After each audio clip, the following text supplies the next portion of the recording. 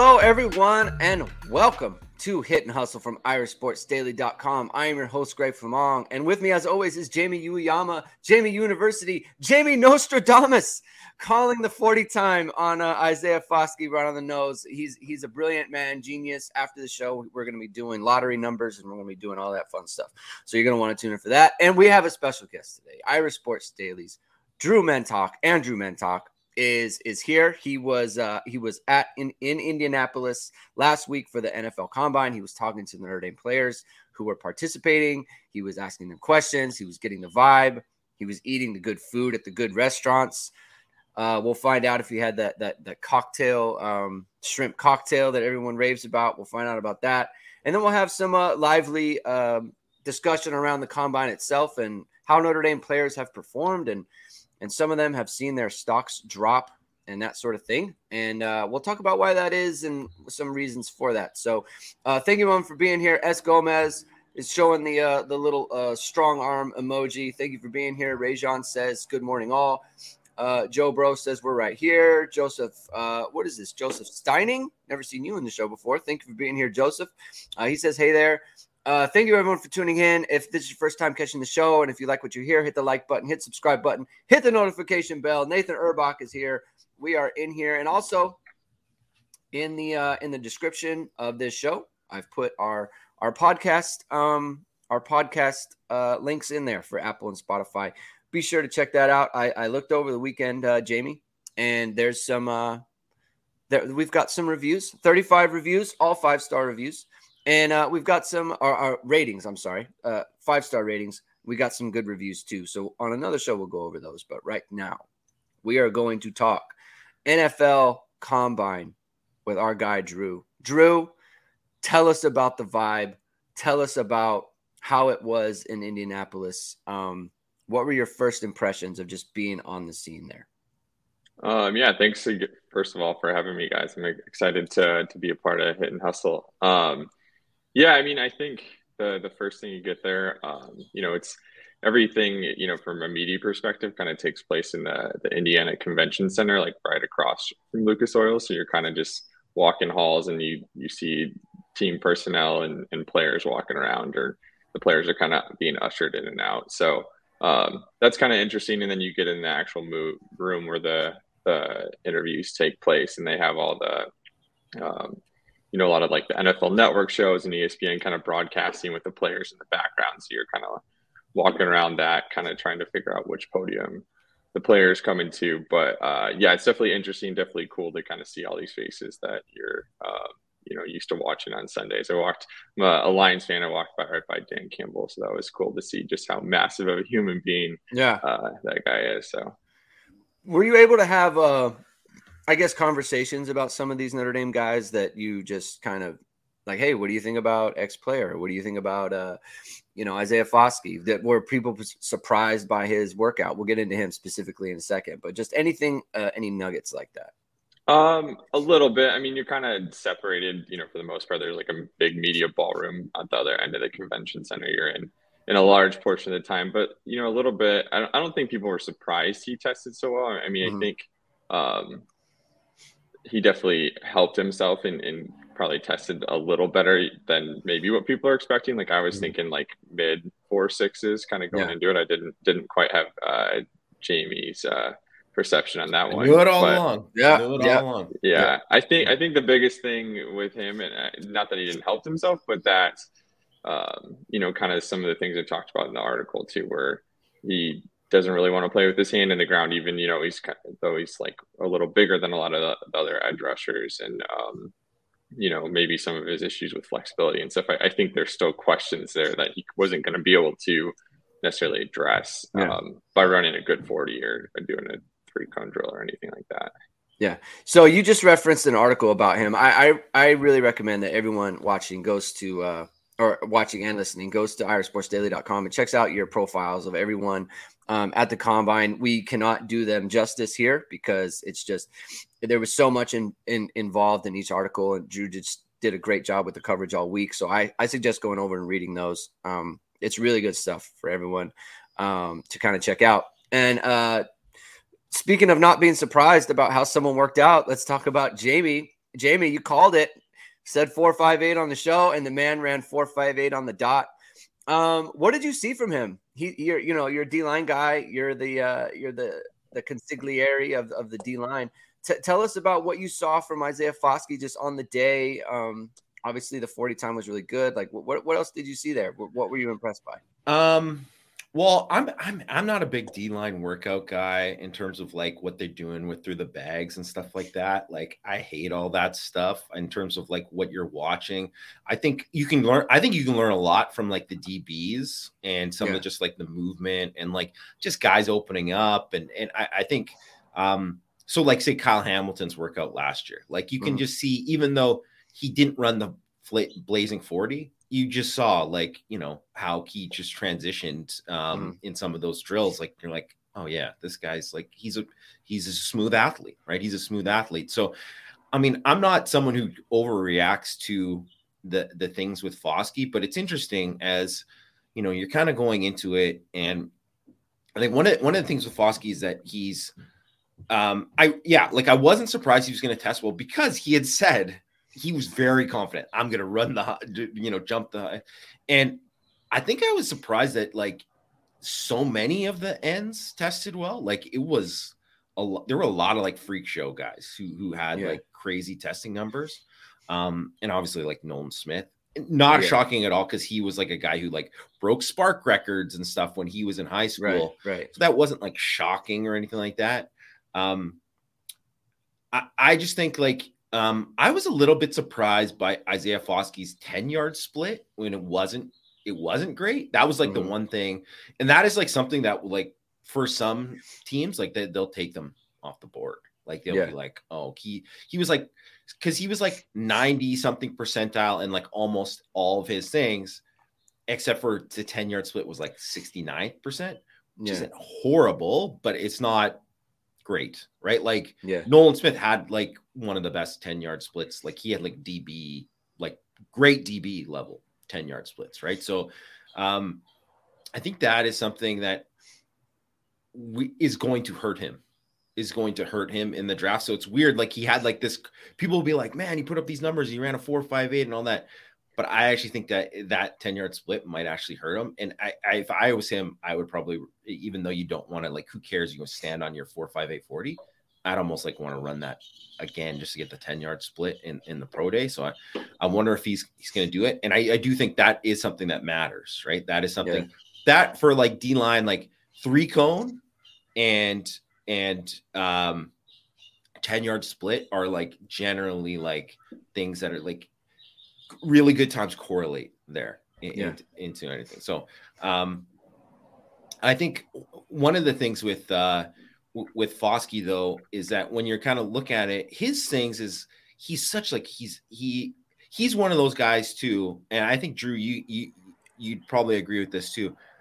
Physically, he looks like he's one of these guys at Notre Dame. He fits in with all of those other guys there at the combine in terms of he's long, he's big, like he looks like an NFL guy. He's always kind of had that look at Notre Dame, like where not every guy has looked like that, like him, right? Where you're 265 pounds and can move and run like he does.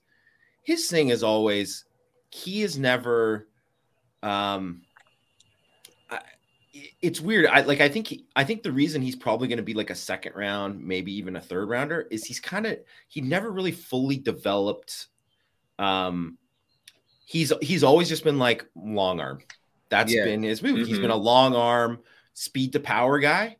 And I think ironically at the beginning of this year, he tried to be kind of more than that. And then it was like, I think they told him like, no, like stick to what's working because honestly, and obviously he wants to advance his game, but that was one of the reasons I think he struggled to be in the year because he was like, and honestly too, it's not that when you do that, but it's just like if you haven't developed those things over the course, you can't all of a sudden you just try them and it's like it's not working, right? So he never really had counters, and that's also why he could win, and he's obviously a great finisher, like. I mean, he's got the most sacks in Notre Dame history since they started recording it.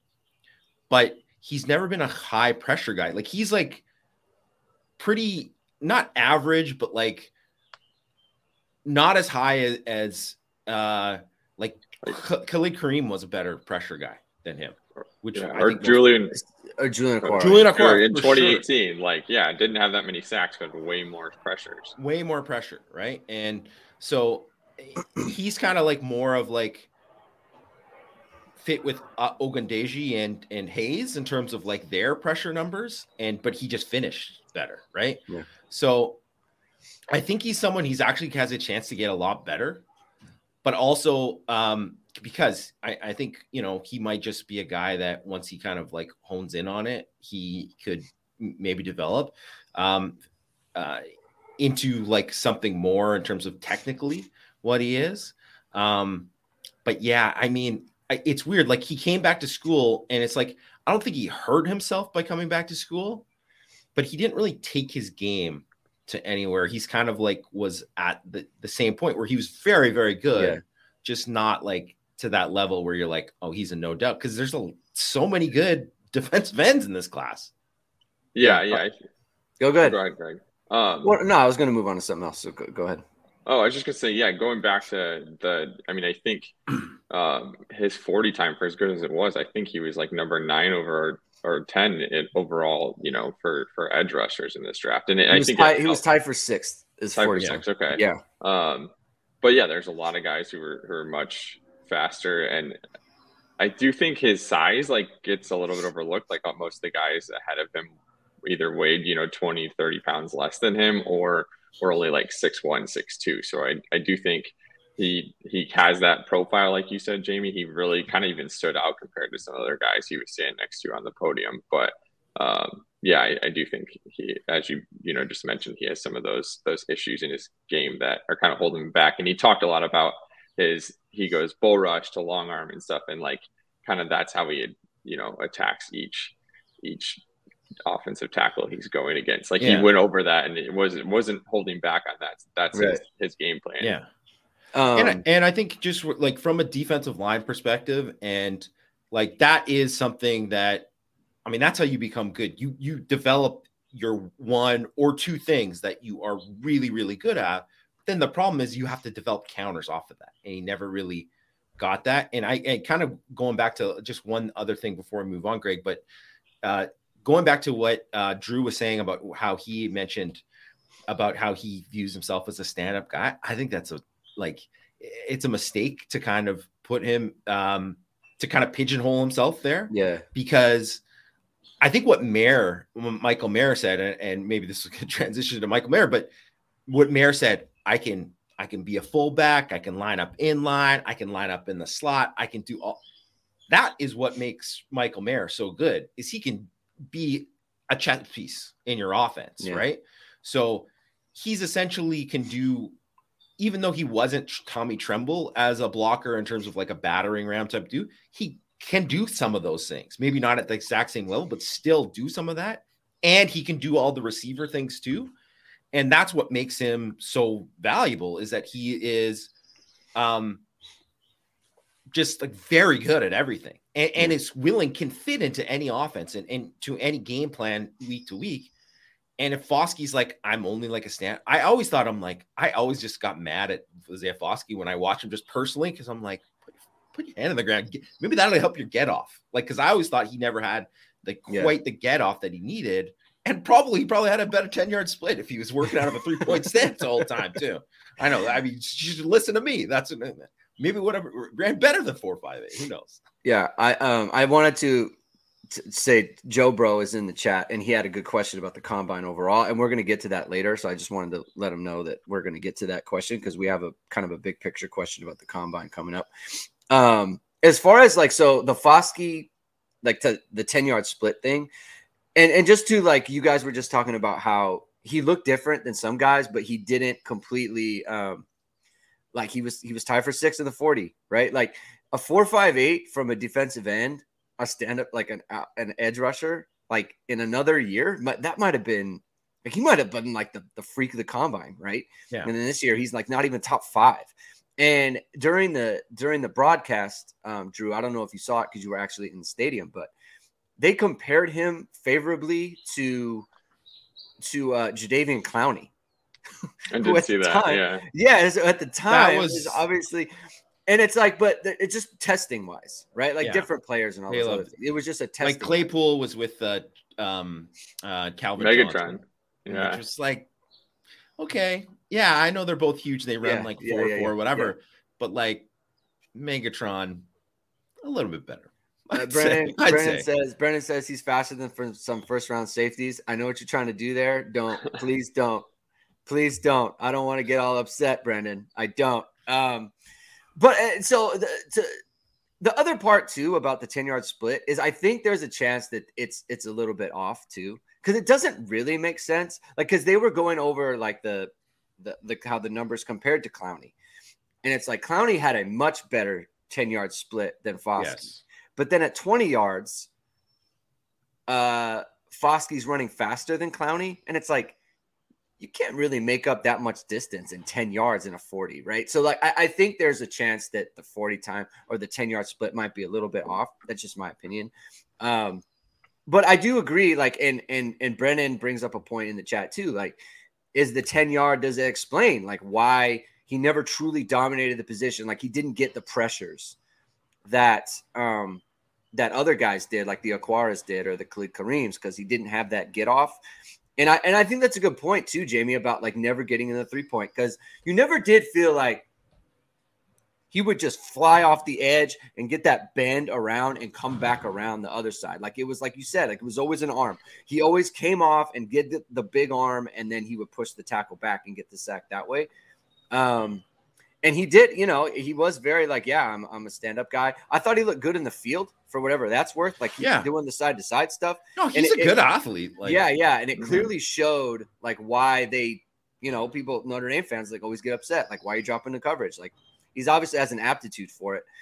And he was, and not just him, he was very confident in the in the interview, Drew, that I got the quotes from you guys and all those other things, and not just him, but I felt like everyone at this combine was like, yeah, like I'm the goods. I can, like, Will Levis is throwing out like, yeah, I have a cannon. Of course I'm going to throw. Yeah. Isaiah Foskey is like, they're all coached up now too. But it's just interesting how it's gone in that direction. I don't remember that being the case, Drew. Like, did you notice this year, Drew, that it was so much more the players were like, yeah, like talking themselves up and talking about how good they are and that sort of thing? Yeah, I think that's probably fair. The only other time I went was 2020, just like before the pandemic, and I'm trying to think back to that, but I don't remember guys like Khalid Kareem or Julian Okwara kind of exuding themselves and putting themselves out there in quite that way. Now, both of them had kind of injuries that they're dealing with, so maybe that impacted a little bit of that. But yeah, I mean, I think all four of the Notre Dame guys, I mean, Nolan Smith was like the talk of the combine for a little bit. Like he was just, there were definitely some very big personalities in addition to the quarterbacks, which is who everybody, cares about. So it does seem that people were kind of ready to put on a show, even if, starting from the media interviews. Yeah.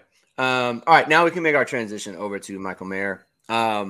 The projected in the first round. I saw Dane Brugler came out with his post-combine mock draft, and he had him 21 to the Chargers, which would be really fun for me personally, being in LA. But, Drew, you started out the headline of your article, or I think maybe not the headline, but the lead on Twitter. Was you talking about how, the 4.70 was the official time, how that might not have quieted the doubters as far as his athleticism and that sort of thing. Did you get the sense that that was a thing on, at the combine? Like, I don't know about Michael Mayer, like he doesn't have that athleticism. Like, is that a real thing that you heard, on site?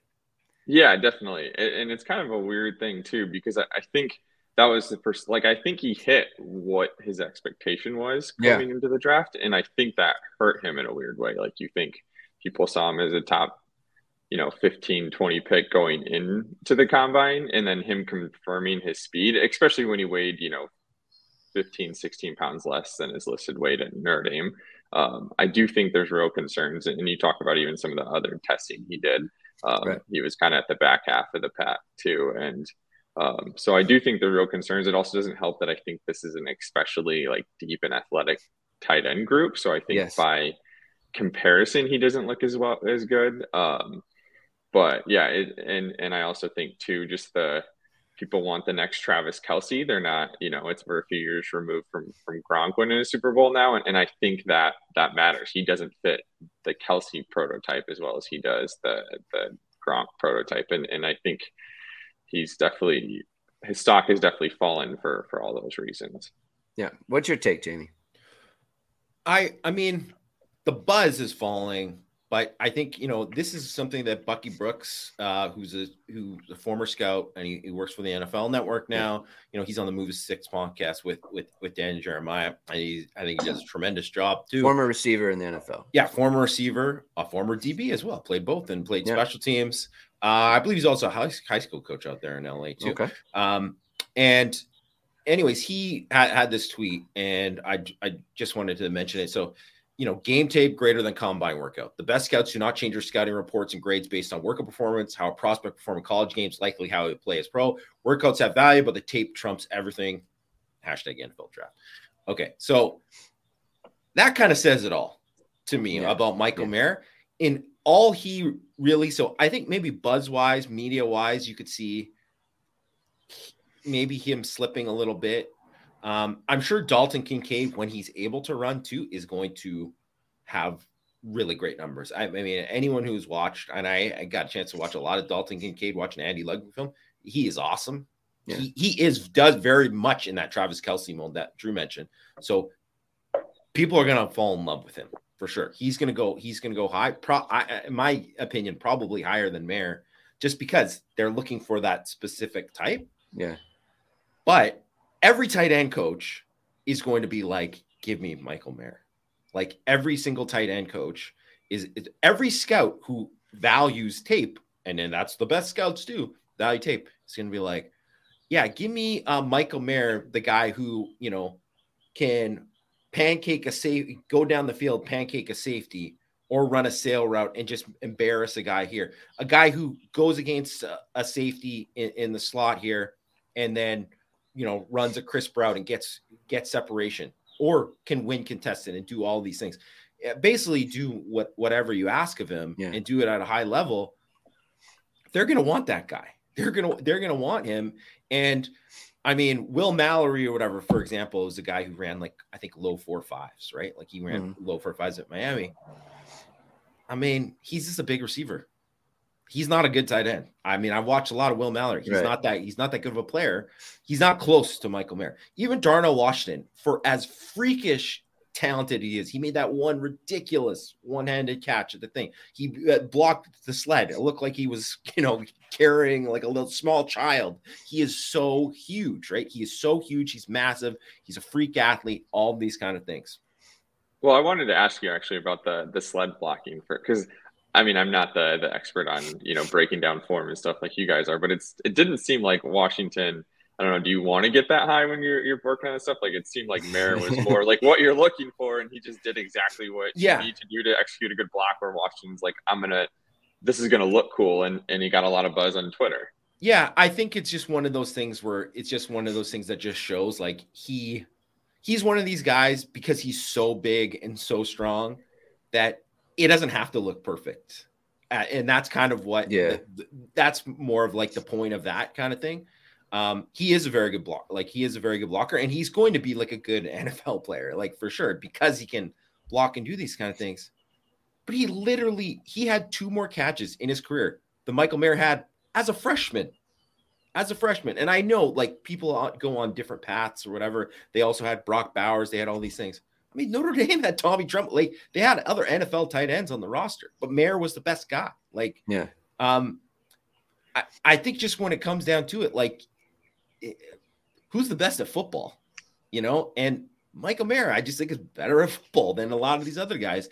I just think that anyone who gets caught up in he only ran a 4.7 or there are certain things that other guys are better at certain aspects of it, but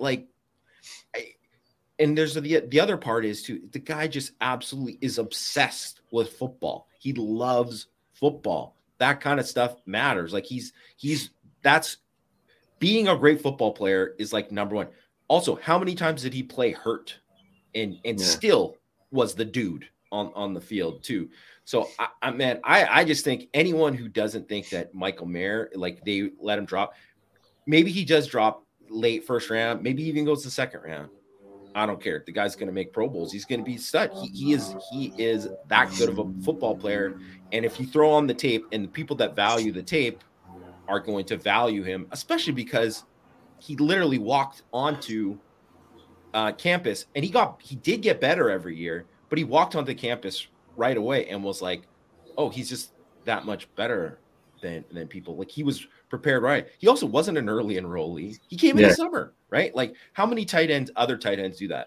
Not many. So it's a very short list. Yeah. I mean, teams are definitely going to talk themselves out of him, and it's going to be great. And it's going to, and we'll get to this later, but it's like third year in a row with Notre Dame guy. It's just kind of unbelievable. And so I'm watching the 40s, right? Here's the thing. Michael Mayer runs exactly as fast as he runs in games. Right. Yes. So, like 4.7, that's the 4.7. Like Will Mallory is a good example. Like I watched him run his 40 and it's like, he is stretching and pulling and he is like, he's got his head down and I'm watching him and I'm thinking he will not run a route like that. Yeah. Ever. Like, cause you don't run that way. You have to be able to like route running is different. You never just get a 40-yard runway in football like that, especially at tight end, right? Like so many of these guys, and here's the other part, right? And I think this is where I'm going to go in on the combine a little bit later, but this is where I think it helps to watch. Like some guys run 4.4 and it's like they are building speed, like they are head down, like it takes a ton of effort. And football is you have to be able to accelerate differently. That's why everyone talks about the 10-yard split because you got to be able to get out.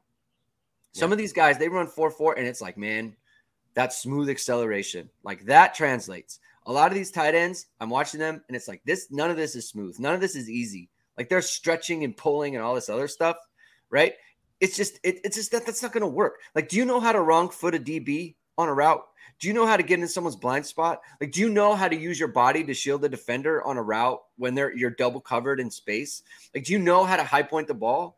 Do you know how to do all these other things? Like Michael Mayer has been able to do this his entire, like Jamie said, as soon as he stepped on campus, he knows how to do these things. He knows how to, it's like, I'm running a simple 5-yard out.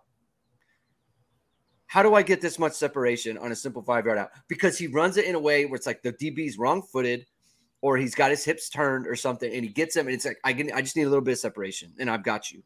And then it's like every time on the crossing route as a freshman, it's like, everyone knows he's running this crossing route. Why is everyone missing him? Because he knows how to do that. He knows how to catch the ball and comport his body at the same time and get separation going around the corner like he did against Clemson, right? On the one.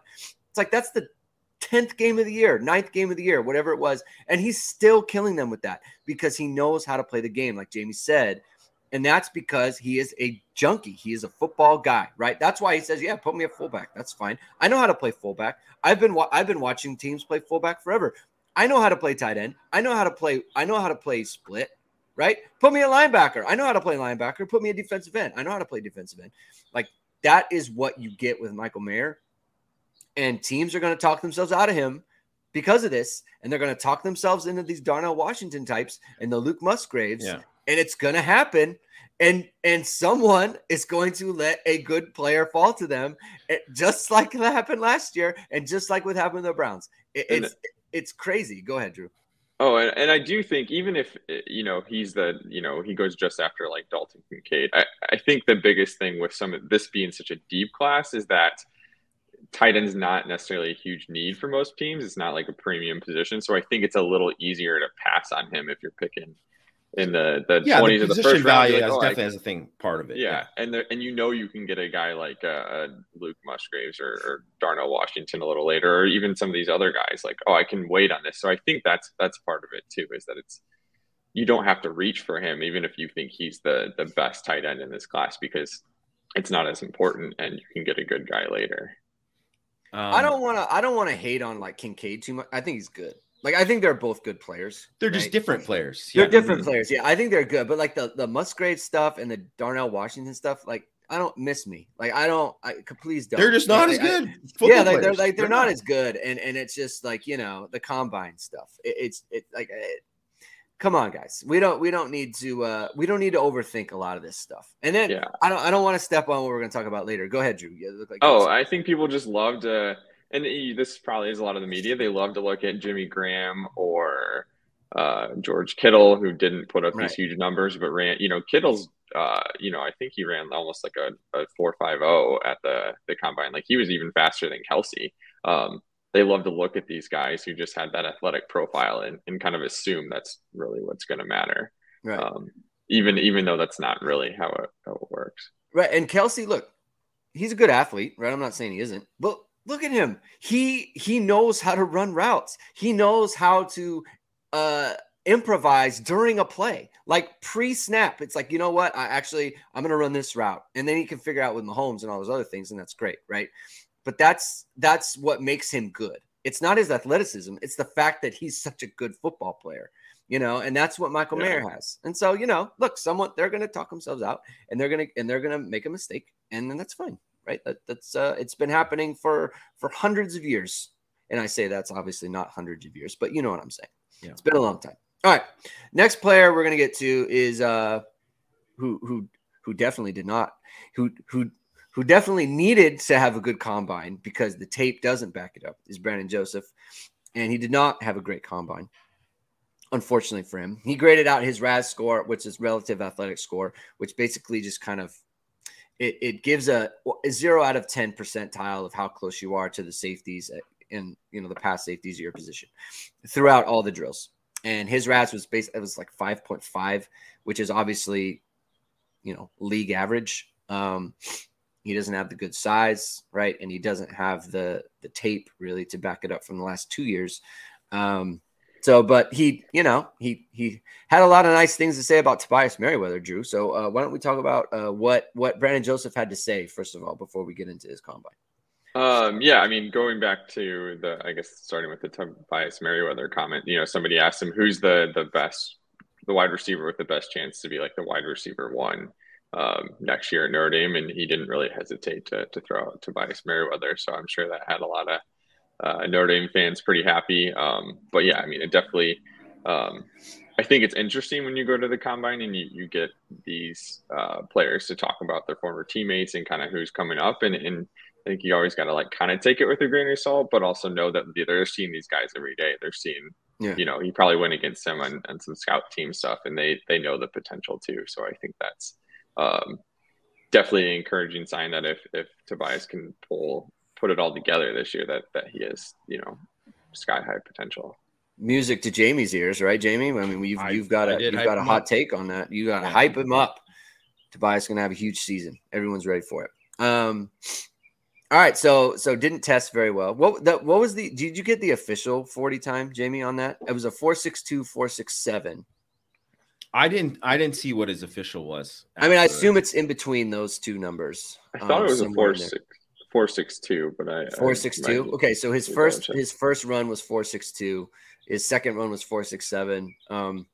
I didn't see many people round up on these things, so it's at least 4.62 probably. Which he probably needed better just because of the size, right? Like you look at, this is like Alohi Gilman type athleticism. And Alohi's not a big guy either, but Alohi had that production at Notre Dame, multiple season production that really pushed him up. Brandon didn't have that. Hard for me to see him get drafted at this point. But what are you thinking, Jamie? Oh, I don't think he's got any shot at getting drafted. Yeah. I didn't think he had really any shot at getting drafted even before this. I think so. He needed a good combine so then people could go back and look at the tape. And then they would say, hey, you know what? He didn't have a good year at Notre Dame. So let's look back at this Northwestern tape and then see there and then see all that. Like, that's essentially, they watch all those years, but when they go, they'll dive back deeper into it if you give them a reason to, right? That's the main thing. And if you don't give someone a reason to, they're going to be like, we're going to look at his athletic profile. We look at his production last year. That's it. right? Like they'll just kind of like cross him off, right? And maybe I'm sure he'll get invited to like a camp, not even like these mini camps, and then see where it goes from there. And I wouldn't be surprised if he's a guy who's like grinding it out in the XFL and maybe getting a shot later on, kind of thing. I just think he is someone that was kind of known for making plays on the ball, really, right? That's what he was known for before. And that's what he did in spring and in camp before any of like the stuff that happened, the season, and it just didn't happen for him at Notre Dame. Like he had the pick six and that was pretty much it, right? Like he really just didn't find the football at all, right? And he also isn't the best tackler in general, right? So I just think he just doesn't have.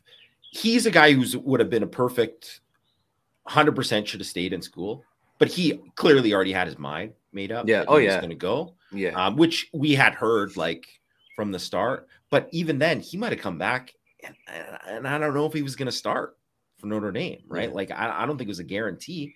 So, I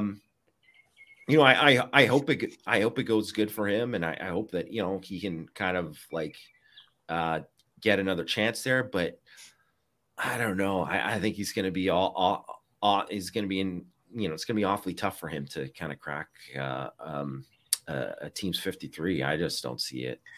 The problem is like, if you don't have the athleticism, then you get off special teams too. And so if you're going to be a later round guy, you want to be a special teams asset.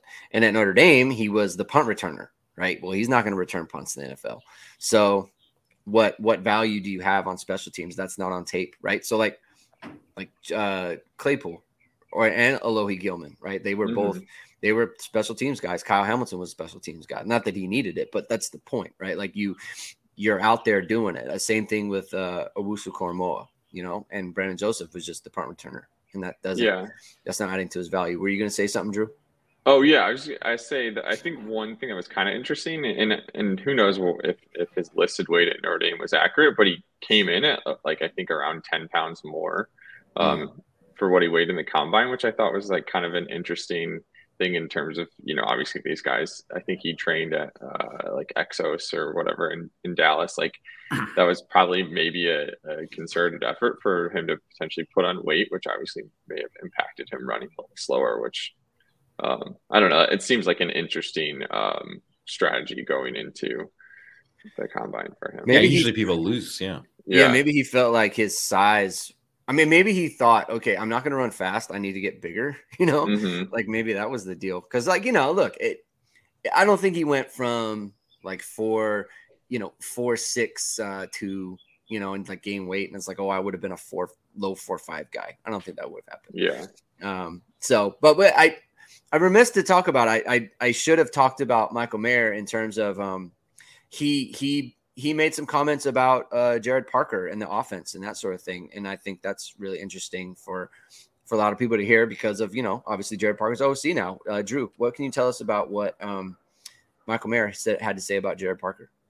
Yeah, I mean, I think the biggest thing he talked about was just Jared Parker's willingness to really like hone in on the little details and the impact that had on him, especially as a blocker. And in the story I wrote, I even talked about how dramatically improved the Pro Football Focus grades are, which I know, again, take those with a grain of salt too, but it was such a dramatic increase in terms of how they perceived him as a blocker, and especially over the back half of the season. And with that attention to detail, I think Mayer really sees that being a key trait that's going to help Parker as an OC. And obviously Parker has a background, coaching running backs, wide receivers in the past too. So the idea that he can kind of share some of that knowledge and really hone in on those details for those other positions, I think has the potential to, be something that makes him successful. Yeah. I mean, he was obviously very bullish on him, and, that makes sense, right? Like he's a former position coach and that sort of thing. And so he's going to talk up his guy. He has no reason to think he won't do a good job.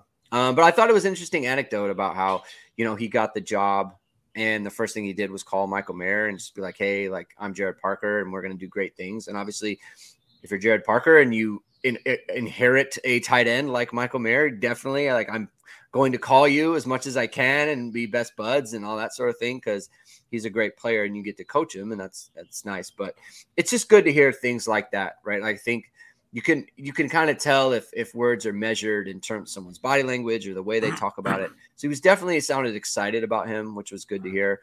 And then another one was Foskey talking about Jordan Botelho, another person who Jamie Uwayama has predicted to be an All-American candidate for Notre Dame in 2023. And I got to tell you, if Jamie Nostradamus is going to be calling out exact 40s, then maybe Jamie's onto something. I mean, Jamie is 2 for 2. If both him and Tobias Merriweather have monster years, if we get, I'm going to retire. If we get, I think at that point we should be worried about losing Jamie to the NFL if that happens, because it's just, I mean, that your name will be Jamie Nostradamus if Tobias Botelho and then call the 40 time exactly. So what did he say, Drew? Tell us about his comments about Jordan Botelho. Yeah, I mean, he was super bullish. I mean, I people at these, kind of media scrums too are kind of popping in and out too. It's not just I'm staying at Isaiah Foskey's, 15, 20 minutes to talk the whole time, but people are coming in and they kind of sometimes ask the similar questions. But every time somebody brought up, like, who do we need to look out for at Notre Dame, he would just jump right into Jordan Botelho and how he was ready for a huge role as soon as he stepped foot on campus. And you kind of saw this like fire and aggressiveness and, pass rush repertoire that like really stood out from that moment. And he thinks he's ready for big things next year. And I mean, I'm sure that tracks a lot with what you guys talk about too, that he's had this potential. It's maybe some of those other things that have been kind of holding him back off the field and whatnot. But if he can put it together, I don't think there's any doubt from his teammates that he has the potential to kind of hit that ceiling that we all kind of talk about. How many sacks next year, Jamie? Give me the number. I think the over/under is 8.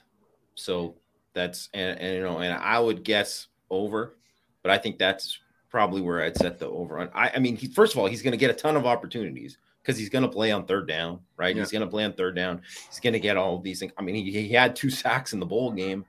And the thing about, the couple things that kind of what Foskey said about him too, you watch how Botelho just destroyed the trap a couple times this year. And you never saw that from Foskey ever. And I just think some guys just got that extra violence to them that Botelho has, and that Foskey, for as big and as impressive as he is as a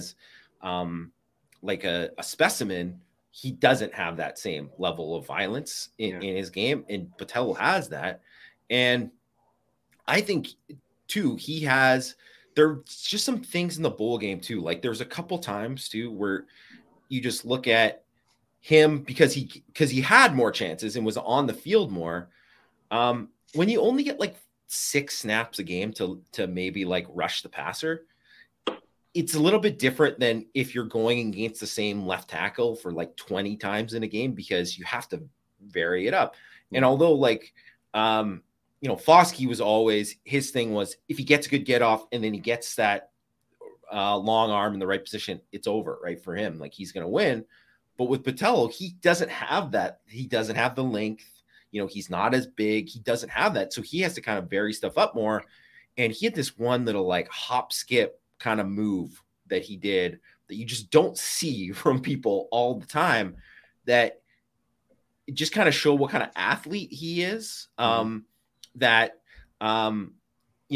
You can't pull all the time, and he wasn't doing it every time, but you do it once, maybe twice in a game, and you can catch a guy in the right time. And one of the times he did catch it, got a pressure on Rattler and got forced an incompletion, but he just got some of that to him. And my thing with Botelho has always been, the reason he wasn't on the field was because of him off the field, and not him, what his talent,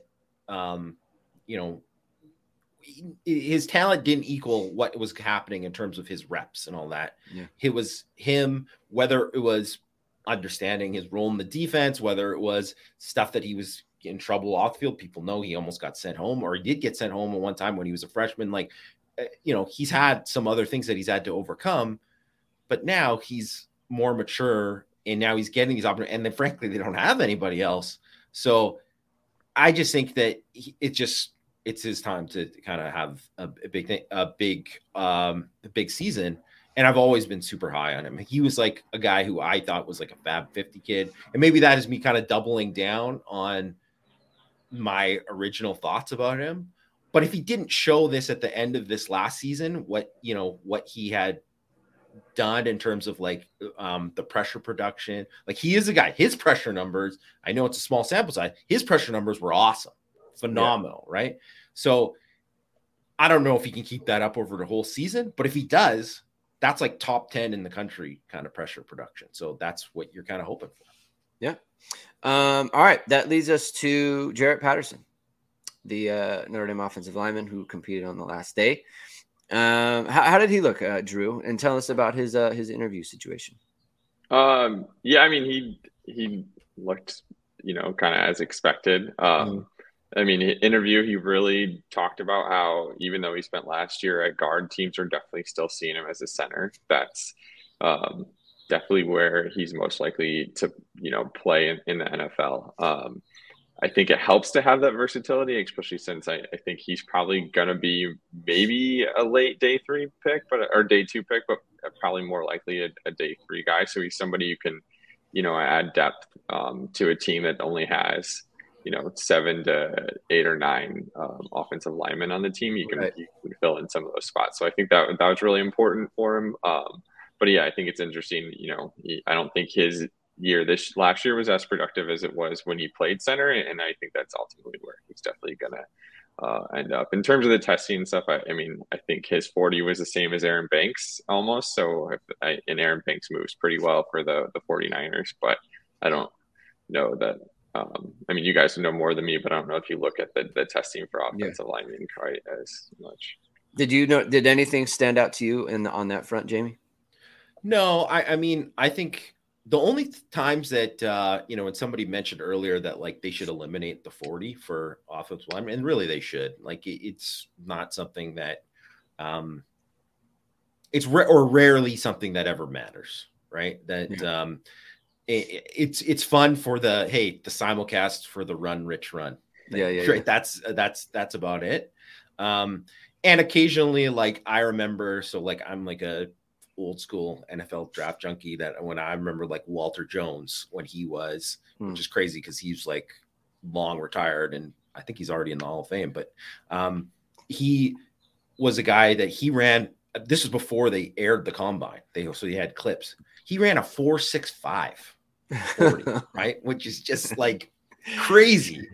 And he was in that same draft class as Orlando Pace. And like no one was talking about him. The NFL draft, the industry wasn't what it was back then. But if that, people would be going insane now if that happened. And he was obviously a Hall of Fame player, just a great player. But I mean, outside of that, I can't tell you too many offensive lineman 40s I remember, or how many like this testing means this. Measurements, right? Health, them going and get tested during the thing. I think the 225 reps, you can kind of have it. Some guys, are still pretty good at whatever, but for the most part, you got to kind of hit certain benchmarks there. So, no pun intended with the bench, but just, I think that kind of stuff matters more than even like, there's the viral clip of Broderick Jones throwing the one coach, which is funny, but they don't care about that as much as like some people say, like, rarely do you hear like, that was the best offensive line workout I've ever seen, because pads, the film, smarts, and there's also some guys who test horribly. Orlando Brown, like junior or whatever, right? Like horrible testing, like horrible, like historically bad, like we can't draft this guy testing, where he was seen as, because of the film, he was seen as basically possibly a first round pick. And guess what? When he goes and plays, well, yeah, now he's been a Pro Bowler, just won a Super Bowl. As you know, they thought, he's only a right tackle only. Well, you know, when Ronnie Stanley got hurt, he stepped in and played left tackle, played really well, was left tackle for the Chiefs. Like he's pretty good. Like it just, the tape matters more for the offensive lineman. And I think ultimately with a guy like Patterson, I think toughness, him playing through the injuries this year, him being willing to play guard when, you know, probably his best spot is center, all that kind of stuff, that helps him. And I mean, he's going to be someone who probably, I don't even know where he's going to go, because even if he's considered one of the best interior offensive linemen in the draft, could be 4th round. You know what I mean? Like that's just how it works sometimes. Doesn't matter. He's going to play for multiple years in the league and have a pretty good career. Yeah, I do think in terms of sorry, real quick.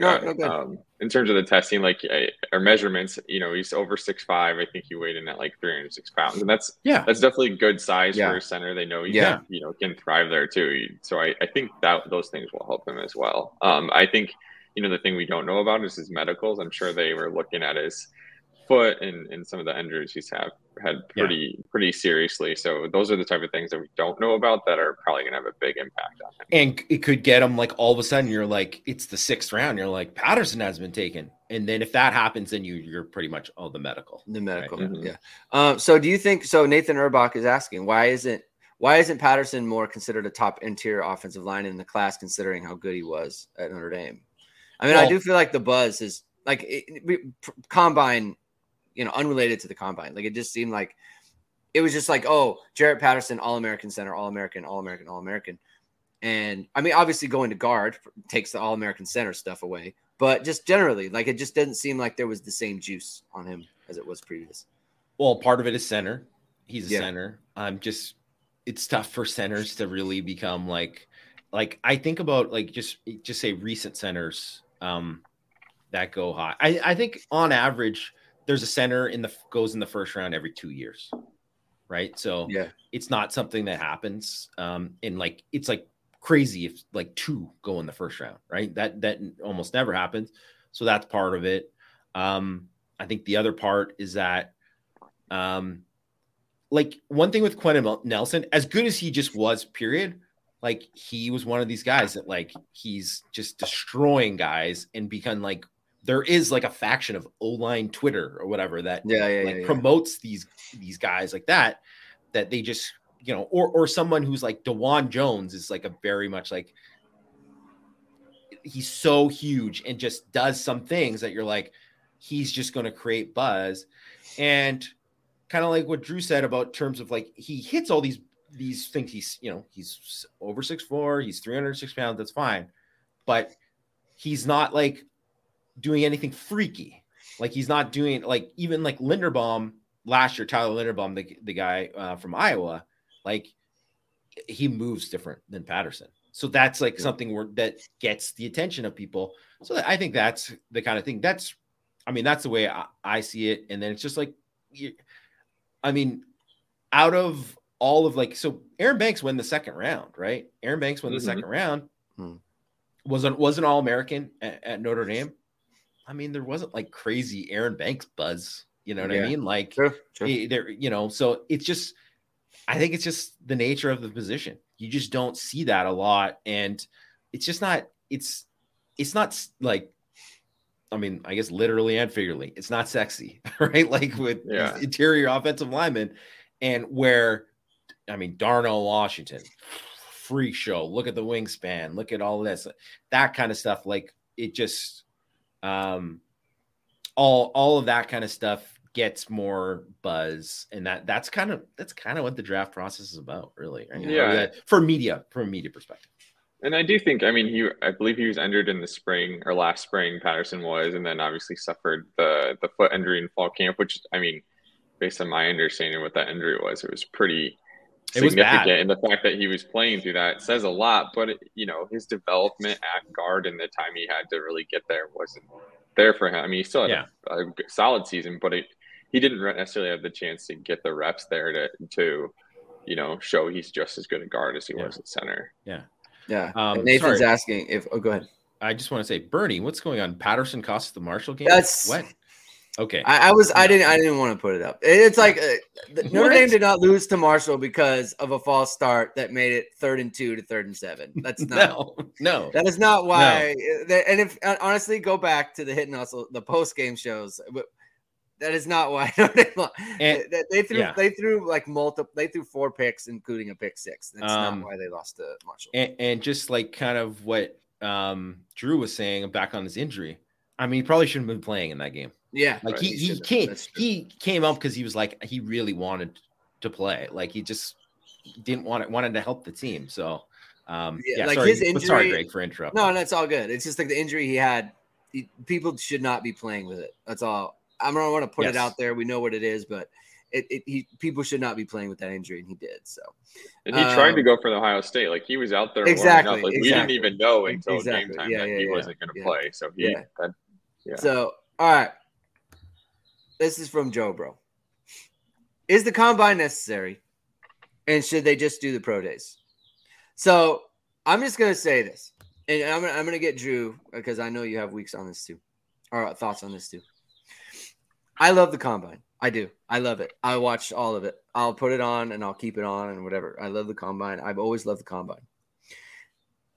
It's a pretty ridiculous endeavor, to be honest. Like it's like why do we do this? I was watching, like, listening to all these like national pods talking about like guys who go like combine previews, right? They already know who's going to test well. They already know. Everyone said about Michael Mayer, not the best athlete. And then he comes out and tests well. It's like, I don't know if we can take him. We run 4.7. Like, what are we doing? You're using this event to talk yourself out of good players. People talk themselves out of Kyle Hamilton. People talk themselves out of Jeremiah Owusu-Koramoah. What's the point? What is the point? Kevin Austin last year goes to the combine, blows it up, undrafted. Why do we do all this stuff? I don't get it. I don't think players should do it either. I don't think players should do it. The kid from USC tore up his knee. Great. Doing some drill. Awesome. Now, how is that going to affect his draft stock? Can't imagine it helps. I throw it out to the group. Anyone want to comment on this? I don't think it's good. I do think, at least in comparison to the pro days, I think we saw in like 2021 when the pro days is what we use for the testing numbers. Yeah. I don't know that teams necessarily took all of those as seriously. I mean, Nick McLeod went undrafted and he ran a 4.37 at Notre Dame's pro day. Yeah. I think having everyone's testing on the same turf, it's a little more official. It's easier to compare it and stuff like that. Sure. I think those type of things are important, at least in compared to the pro day versus combine. I think the combine's definitely going to be used a lot better, whereas as people take the pro day numbers a little less seriously, because everyone runs better at the pro day than they did for the combine, which I mean, I don't think is a coincidence. So and now the combine has this crazy fast track too. So that's another thing you got to factor in. What do you think, Jamie? I think it's essential for the medical part of it. That's the main thing. That's the main reason why they have it. Even some of the interview stuff, I'm like, I would say, like, I don't think that is essential because it might give you a chance to do it, but it's always like 15 minutes here rather than like bringing somebody in for a visit or doing a Zoom with them now or whatever. Like that, you're going to get a lot longer time if you really are interested in someone than just saying like, here's 15 minutes here. Were some of these stupid questions that they're asking. I'm like, if you were a cat, what kind of cat would you be? Like, no one wants any of that crap, right? Like, that's just, I mean, they're just doing that to kind of throw people off. But the medical part of it is huge. For sure. I mean, the testing part of it, first of all, they probably should not have any of, I get why the testing part of it, I think, is important because it helps them, whatever, because there are things that like guys who don't run this, like can't play in the league, or there's only like 10% of guys do this. Like, so that part is important. Do they need to do it at the combine? Probably not. They could probably do it at a pro day or whatever. But now it's too late. It's like, it's a spectacle, right? It is a television show. So that's part of it. And the other part is that So what's weird is because they have this, and they have the pro days. Yeah. They still got to do workouts. They still got to do private workouts. They still got to do the things. So it's like, imagine if you could do that in recruiting, where you could say Notre Dame has a kid that they're like, okay, so we got the clips of you at the Nike camp, and then you came to camp at you came to Irish Invasion, or you came to another like position camp here, and then it's like, you know what? Can you come back here, and we're just gonna work you out, and we're just gonna do all this kind of stuff, like to get an offer. That would to get an offer, or just do whatever, or just to be like, this is what we want to just like. That is the process of it, and it's intensive, right? Like it's crazy, but that's kind of what they do. And there's some guys who like tear, like I think Ojabo, right? Tore his Achilles. Yeah. Andrew, how do you say his last name from USC? Andrew Burris, yeah, he tore his ACL. And then just put up 38 reps on the bench. So that's kind of crazy. Yeah, that was nuts. It's just like, and then, okay, the main takeaway last year, Kyle Hamilton runs the 40, 4.59, right? He can't cover the slot. Can't take him. He can't cover the slot. Where did he play all year for the Ravens? In the slot. He played the slot. Highest rated safety, like highest rated rookie safety, like highest rated safety in the last decade or something. It's just, the main takeaway from his experience was completely wrong. It was completely wrong. Drew, and I know you had some comments about, or some thoughts about, like Notre Dame players in the combine, and like players have dropped. Like we've been talking about it, how, Mayer is like, testing, athletic testing didn't go good. There are people talking about dropping him. Kyle Hamilton dropped. Jeremiah Owusu-Koramoah dropped completely out of the first round. Like, why do you think that is? What do you think there is to that? Well, and I don't know if it's necessarily Notre Dame specific. Like, I think you look at. Well, we cover Notre Dame. I mean, I'm sure it happens at other schools. Yeah, I guess for, I kind of also throw Liam Eichenberg in there. I think he was considered maybe a borderline first round pick, and then the combine, he came in and he had 32 and 38 arms, and people say you need 34-inch arms unless you're like Peter Skronsky. We'll see how that plays out. But that kind of, now he's a guard, and now he's not worth a first round pick. So and then Owusu-Koramoah had the heart condition that like kind of came out of the combine. So that is the big reason why he dropped. And then, in the last 2 years we had Mayer and Hamilton not test kind of what we expected, but not test amazing. And so their stock kind of dropped a little bit. So yeah, the last 3 years, the combine hasn't necessarily been kind to at least the perception of Notre Dame players. Yeah. And so then you drop, and then what's the narrative? Notre Dame can't develop players. Like, they did develop players. They didn't test a certain kind of way. And so now it's like you're not a first round pick with Jeremiah Owusu-Koramoah. So Notre Dame can't say, oh, we're a first round pick. If Michael Mayer drops out of the first round, same thing. Like a Cole Kmet, same thing, right? Like, not a first round pick. So I don't like the combine from the standpoint of, like, it seems to me that there is so much information that these teams have now with like GPS and stuff. They know how fast these guys are. Yeah. They know how fast they can run. They talk to people all the time. They spend all year talking to people about them. You don't need this. You don't need this extra thing for someone to go hurt themselves and for them to pick apart your game. It's like Kayvon Thibodeau last year. Like, I ran the 40 and then I didn't do the on-field stuff. And what did everyone say? Oh, he doesn't want to compete. Compete. We're not playing football. He doesn't want to run the hoop. He doesn't want to do the hoop drill. So he doesn't want to compete. And he goes out for the Giants, has a really good year. I understand what's the point of this stuff other than to all hang out in one spot and they can all get a shrimp cocktail. Did you get the shrimp cocktail, Drew? I didn't.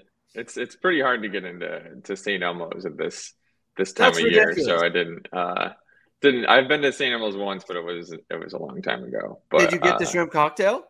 I think I did. I mean, I guess if you like horseradish, I think all these guys they all talk about the shrimp cocktail. That's like the whole thing with the combine and everything. It's just shrimp cocktail. But yeah, I going back to what you're talking about, I do think the combine has kind of hurt the narrative like of Notre Dame players. Like they have really good football players that may not be, um, you know, premier athletes. Like, I mean, you even look at Notre Dame's had 3 Butkus Award winners in the last decade, and all of them were second round picks for, various different reasons. And even, Jalen Smith definitely would have tested well. But I do think there's that narrative that the best Notre Dame football players aren't necessarily the best athletes. And I'm sure that has an impact. And I don't know that should really matter, but it does seem to be what the combine really shows. And I think it hurts that a guy like Chase Claypool didn't kind of continue his good rookie success, because he is a guy who the combine really helps. He came out, ran that 4.4 at 238 pounds, and then had a huge, like 11 touchdowns as a rookie or whatever. And then it's kind of fallen off. But I think seeing those guys at the NFL really excel athletically would be a benefit to the perception of Notre Dame. Well, so Nathan Erbach puts up best combines in Notre Dame history: Chase Claypool, Miles Boykin, EQ, Kevin Austin. Something to think about. I don't know about the Notre Dame history part, just because I haven't thought about it. But aside from Claypool, right? Boykin, EQ, Kevin Austin, all have in common, all left eligibility on the table. Every single one of them, right? And so it's just like one of those things where they according to Raz, so according to the relative athletic score, those are the best combines and for Notre Dame players. So I think the lesson here is like you have guys who know they're going to test well, right? Miles Boykin, Equinemius, Kevin Austin, they know they're going to test well. So it's like, I'm going to go test well, and that's going to propel me into the draft. And it didn't. And Claypool, it didn't. No, okay. Here's the thing. Then it comes back to all this. Why did Claypool and Boykin go on day 2? And why they had good senior seasons. Yes, they had good tape. They made plays. Like Claypool's 2019 season is as good as any single season for a receiver just on film in the last decade. And he didn't have eligibility left, so he didn't have eligibility left. But the reason why they can go is so maybe they were like, I'm not saying that the combine didn't help them, the testing didn't help them. For sure it helped them. But what happens is they go and they're like, maybe you're like, you know what? I didn't love the tape on Claypool, and I didn't love all this. And then you go back and he runs the freaky 40 at his size. And then you go back and watch it again. And you're like, God, then you start to see all the good because you're thinking about that testing too. Right. And then with EQ, you could go back and be like, yeah, he's got great testing. I was like, he had a bad senior. I think a lot of it was quarterback dependent, but still there were things about his game that you were like, you could see the potential, but you can also see why he's going to be a picked, but not a high pick. And then with Austin too, like, Tyler Borgman mentioned here too, like, why didn't Austin improve his stock because of all this? It's because they could go back and look at the tape and the guy's getting put in chains against Purdue, right? Against a non-NFL corner, right? And I'm not saying that he didn't have a strong end of the season, but he had 5 good games on tape. 5 out of his whole career, right? So, and that's because different things, circumstances, right, that didn't allow him to play. But that's why he needed to come back. That's why. Because you got to be good. You actually have to be good. You have to be good at football. You have to show. Tester. And I'm not saying that Kevin Austin too. Kevin Austin is the perfect example of a guy that he's on a practice roster right now, and maybe he will never be something. But if all of a sudden 2 years from now you're like Kevin Austin is a starting receiver and a good one in the NFL, would not be shocked at all, because he's athletically, the guy is a freak. He's a freak, right? And I think, one of the things too is, going back to what Drew said too, and you look at especially the last 2 years for Notre Dame. Notre Dame has had a lot of really good college football players, or really good culture guys who are like Kurt Heinisch, Meyer Tagovailoa, Mosa, Drew White, those type of guys, that were very good players on the team for multiple years, right? But we're never going to be like high NFL picks, or I mean, two of them weren't. I mean, no, none of them were drafted, right? And Heinisch made the team, but I mean, I think people were kind of surprised that he did, just because he didn't have. He's always at the heart, and he's always been a guy who's a good football player, but not a guy who his measurables suggest that he would never play in the NFL, right? And that's one thing too, that you can say that with Brian Kelly and those guys, they did a good job of getting some of these guys, good culture guys, good program guys. But then ultimately, that's when you play Alabama, when you play some of the other teams, those guys don't stand out as much because they can't. You can be good in college, but they're going against guys who are going to go on to the next level, that are 6'5", 330, and you're going to have to deal with that rather than beating up a 290-pound guard, right? So Notre Dame needs more of the freaky guys, and I think one of the things that they've done in recruiting the last couple of years, kind of taking it back into that, is they've gotten more of those guys. They've landed more of those guys that I think project to be that later on, to be like I wouldn't be surprised if, when they look at the RAS scores in 3 or 4 years, you're going to see more of these guys from this current, the young guys on the team right now. And those guys might have their names pop into there because they can do going to have freaky testing. Like if Jalen Sneed, he's got a long way to go, right? But I mean, anybody who's seen him do a box jump will be like, this guy's a freak athlete, right? Like he's someone who's going to probably test out the roof. And if he has the tape to back it up, he's going to be at a combine and have a day. Yeah. All right, guys, we're going to leave it there. Thank you everyone for tuning in. This was a really fun discussion talking about the combine and everything. Thanks to Drew for coming on. We're going to have you on some more to talk about some other things, Drew. So that was really fun. So thank you everyone for tuning in. Hit the like, hit subscribe button. Hit the notification bell so you know we're going live. And be sure to subscribe on our podcast too, on Apple or Spotify. Or we're on Google now. I think we're on Amazon as well. So we're all over the place. So check us out. Give us a rating, give us a review, and all those other things. We'll be back on Thursday talking about Notre Dame. Maybe they'll have a special teams coach at that point. Joe Rudolph was officially announced as Notre Dame offensive line coach. You want to check us out there. Once again, if you don't know where to find us on the podcast, I put links in the description of this show below. So thank you very much, everyone, for tuning in, and we will talk to you on Thursday.